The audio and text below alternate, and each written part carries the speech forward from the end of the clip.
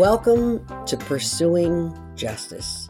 I'm Harriet Hendel, and today we have a guest whose life story could be a series on Netflix.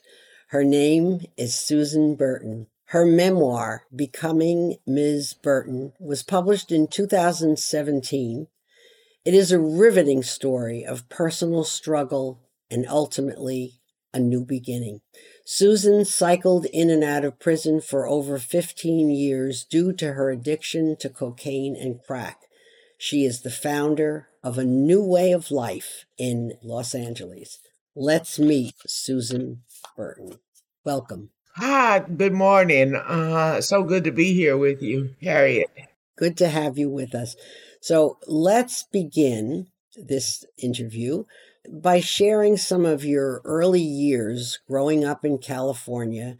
Like many women who were incarcerated, you experienced a traumatic childhood. Yeah, I was born into poverty. I was born into violence. I was born into harm. And as a child, I sort of learned to navigate that all. Sometimes I say it's like I should have been playing with my dolls and changing my dolls' clothes, but I was trying to figure out how to keep my clothes on as a very, very young child.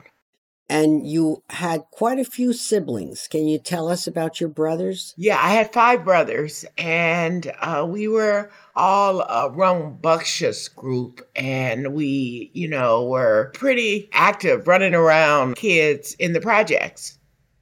We were quite adventurous, and I was the only girl, and it wasn't like I was the only girl that was Cinderella. It was, I was the only girl, and I had to learn how to fight and take care of myself. How much older were your brothers than you? I was right in the middle. I have two brothers older and three brothers younger. The sandwich kid. Yeah. Right. All right. When we say that your childhood was traumatic, do you want to share maybe one or two things that define that traumatic childhood? Well, I had an auntie who had a boyfriend that was in Camarillo State Hospital. And he got to come home on the weekends, and we would go and pick him up. And I remember as a little girl, I'd be counting the palm trees that led down this long lane where he would walk down the steps and get in the car. My mother drove, and my auntie rode in the front seat, and I sat in the back seat. And he would get into the car next to me, and he'd be grinning, and I'd be trying to evaporate into the seat because while he was there over the weekend, he was going to harm me. And when my auntie discovered what was happening, she blamed me and called me a dirty little girl. And that was just so horrifying to me that I was a dirty little girl. And, her crazy boyfriend was a child molester. So that was one of the childhood memories that really kind of shaped a lot of my thinking about myself and my life. And then later in my teens, I was in school. School was a safe place for me. I wasn't abused there. I excelled in my classes. And because of a growing spurt and my dress being a couple of inches too short, I was expelled from school. And that was also horrifying for me. You expel a child for 2 weeks from the only place that she has safety, that she is, excelling and proud and happy. And when that happened, I just threw in the towel at 13. And the fact that you were blamed for the molesting when there was an adult in the room, so to speak, that had to be just so horrifying. Yes. That it certainly was not your fault. But that stays with you for forever. Yeah. I'm sure. Yeah. So now we'll go to the reason that you ended up in prison the very first time, one of several.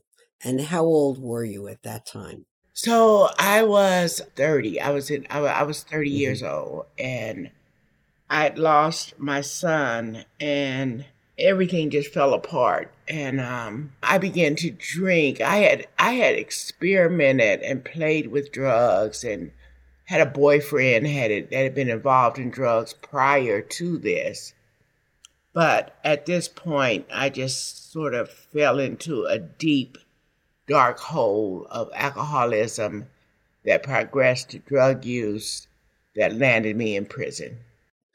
So you went through that revolving door 6 times, all due to addiction. Yes, correct. And you were able to get into rehab, but why did those programs not work for you as compared to the one finally that did? So I got into rehab after 6 prison commitments. I got into rehab after revolving in and out of prisons, and I never really had a real shot. Prison is punishment, prison is not rehab. But when I did find a rehab in Santa Monica, California, then my life totally changed. And what made that program unique? Well, the program it was resourced. It had resources, and for the first time I felt safe. I was in a wealthy beach community in Santa Monica, California, and I was presented with the types of resources I had needed all my life, from therapy, dental services, job services. I was introduced to AA. I'm 26 years sober now.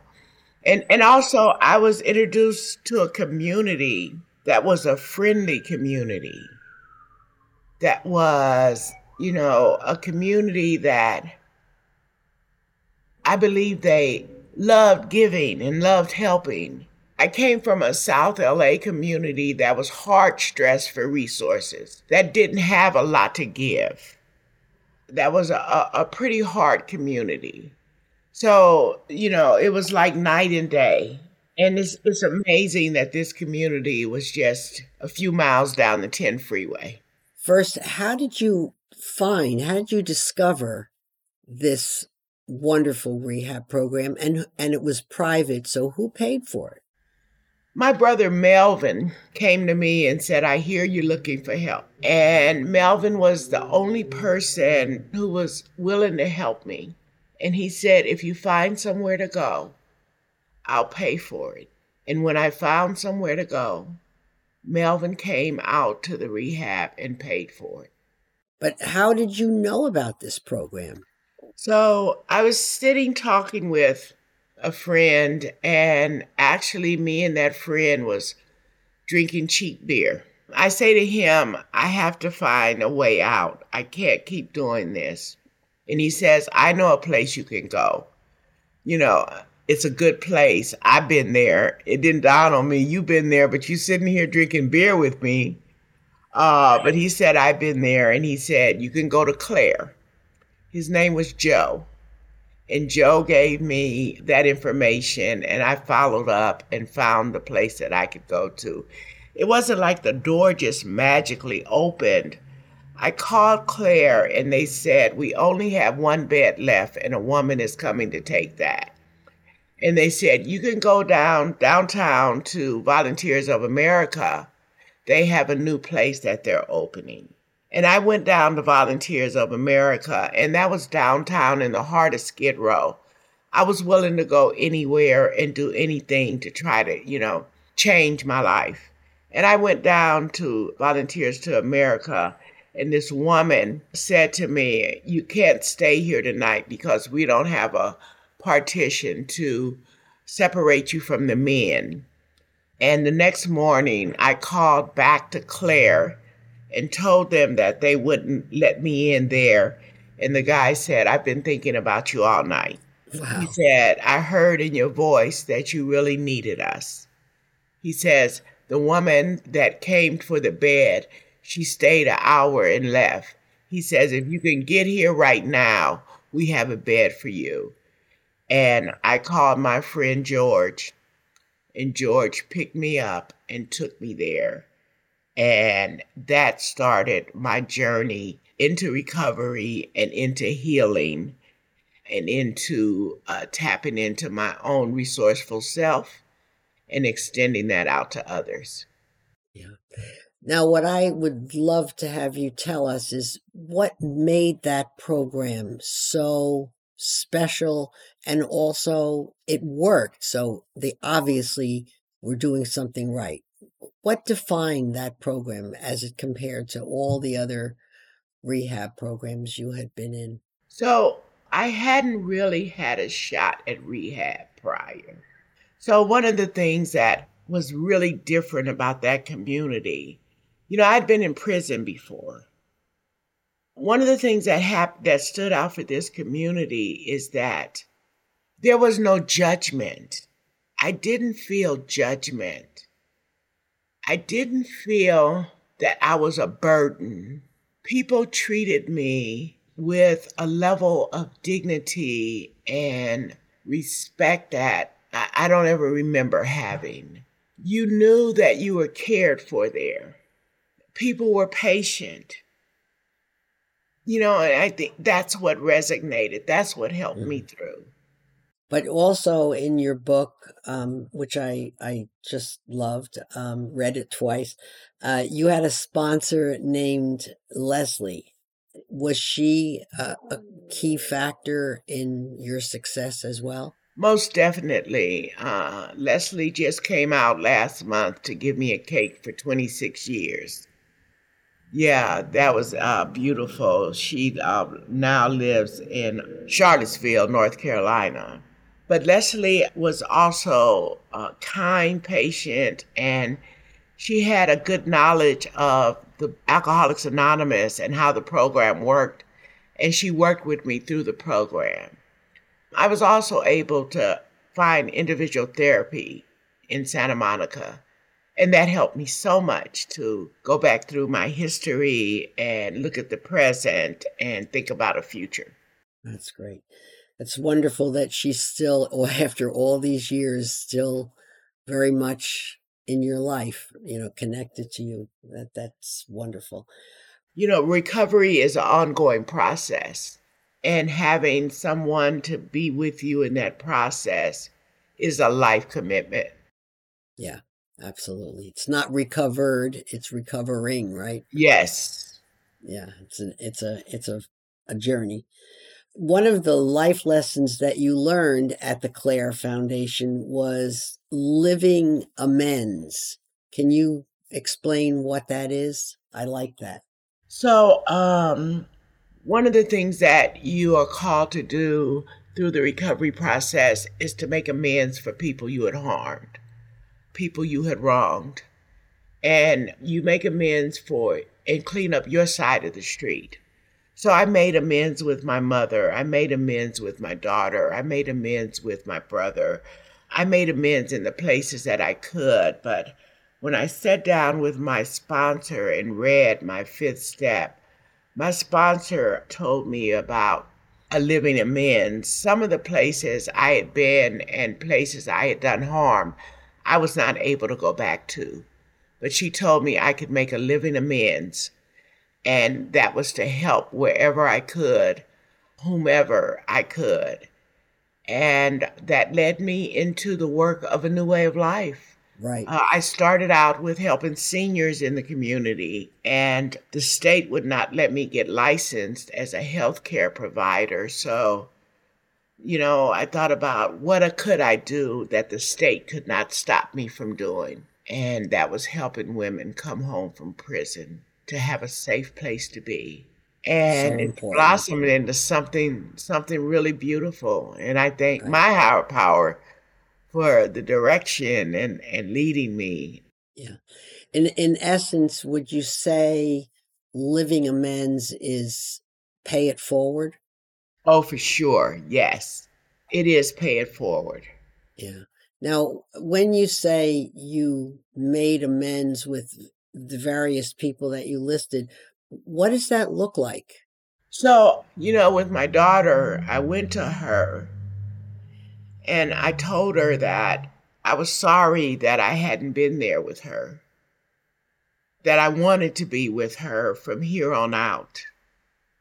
You know, I asked for her forgiveness.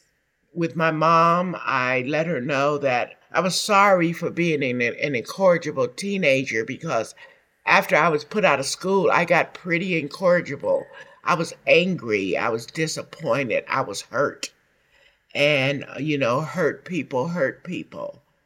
And so I explained to my mom that I was no longer using and I was in the program of Alcoholics Anonymous and that, I wanted to be a better person. And I asked for her forgiveness also.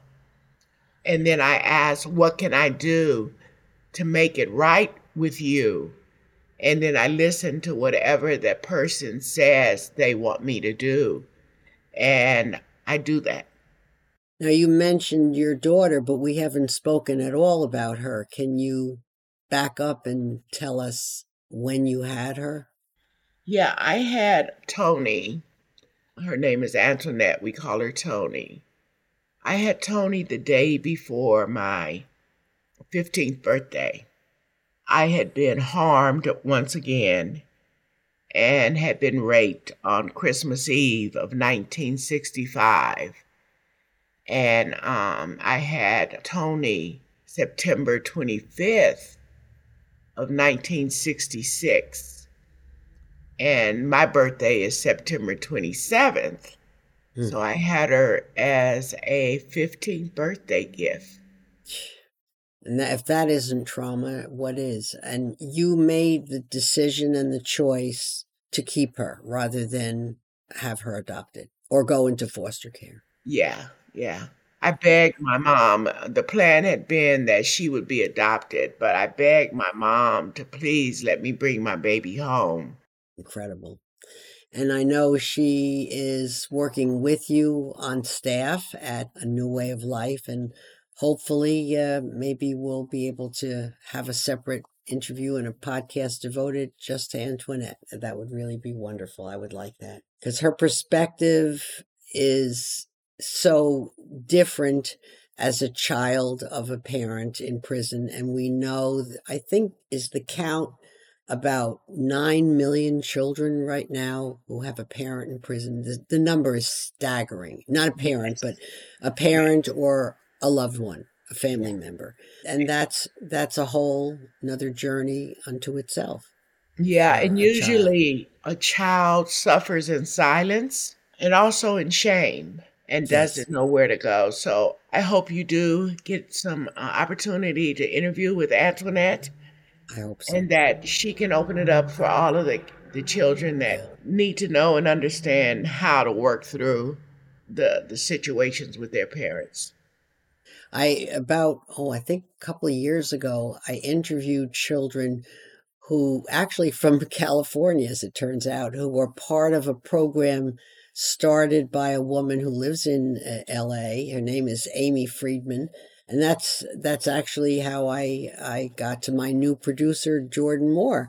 She started a club at a high school for students who had a loved one in prison called POPS, Pain of the Prison System. And you talk about shame.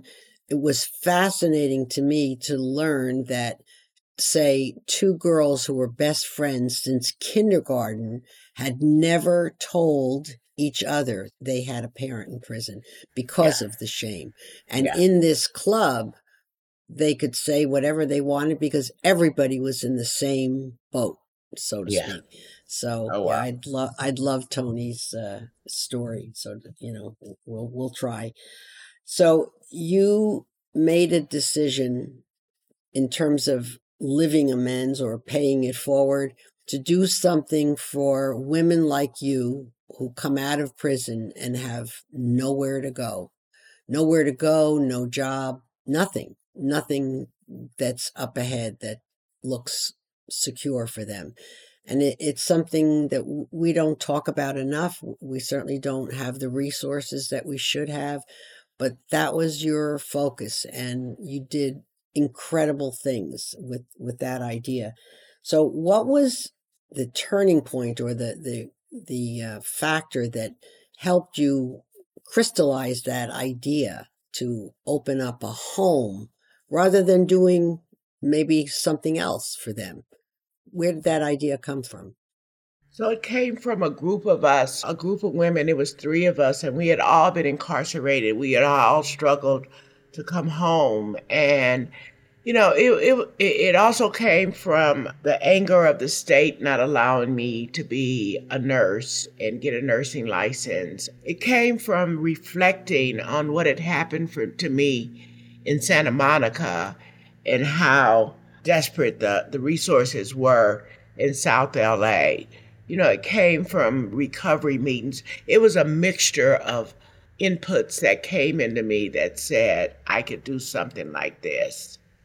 And then it came from a place of sadness and anger that in Santa Monica, people were resourced for recovery. They got a code card and was directed to AA. They got diversion from prison. And hear me, a poor little black girl from South LA, gets put in chains and essentially worked like a slave. And no one thought enough about me to give me a piece of paper and say, go to AA. No one thought enough about the other women in my community that had been hard hit from the war on drugs to say, you're not a criminal person, you're a sick person. You're not a bad person, you're a sick person. And we're going to invest a few resources in you instead of take resources out of you. And, so it was a mixture of things that settled in on me. And what I thought is that I couldn't take back the years and the pain and the suffering I had did cycling in and out of the criminal justice system. But I could help another woman not cycle in and out if she had a safe place to be. I couldn't bring my son back, but I could help another woman to get their child back. So it was a mixture of things that kind of instigated and allowed me to continue the work because it was really difficult work in a number of ways. I'm sure. It must have been overwhelming to figure out how you were going to actually do this, because it was not an easy task to find a place for multiple women and have the money to keep it going. So here's what I would love to do. I know you're willing to come back and talk to us some more, kind of a part 2. And I would like to end our chat today. What I really want you to do next time is delve deep into a new way of life, which has become such a phenomenal success that you've been recognized across the country. So I know you want to talk more about that. So let's do that next time, and you'll come back and see us again. All right. I'd love to. All right. I'd love that myself. And before I go, I would like to thank my new producer, Jordan Moore, at the Pod Cabin for our very first collaboration together. And I would also like to thank the Innocence Project of Florida for sponsoring my podcast, and they've been sponsoring it for 4 years now. So I thank them as well. So please tune in again on Pursuing Justice with Harriet Hendel and Susan Burton, and we'll see you next time. Thanks for listening.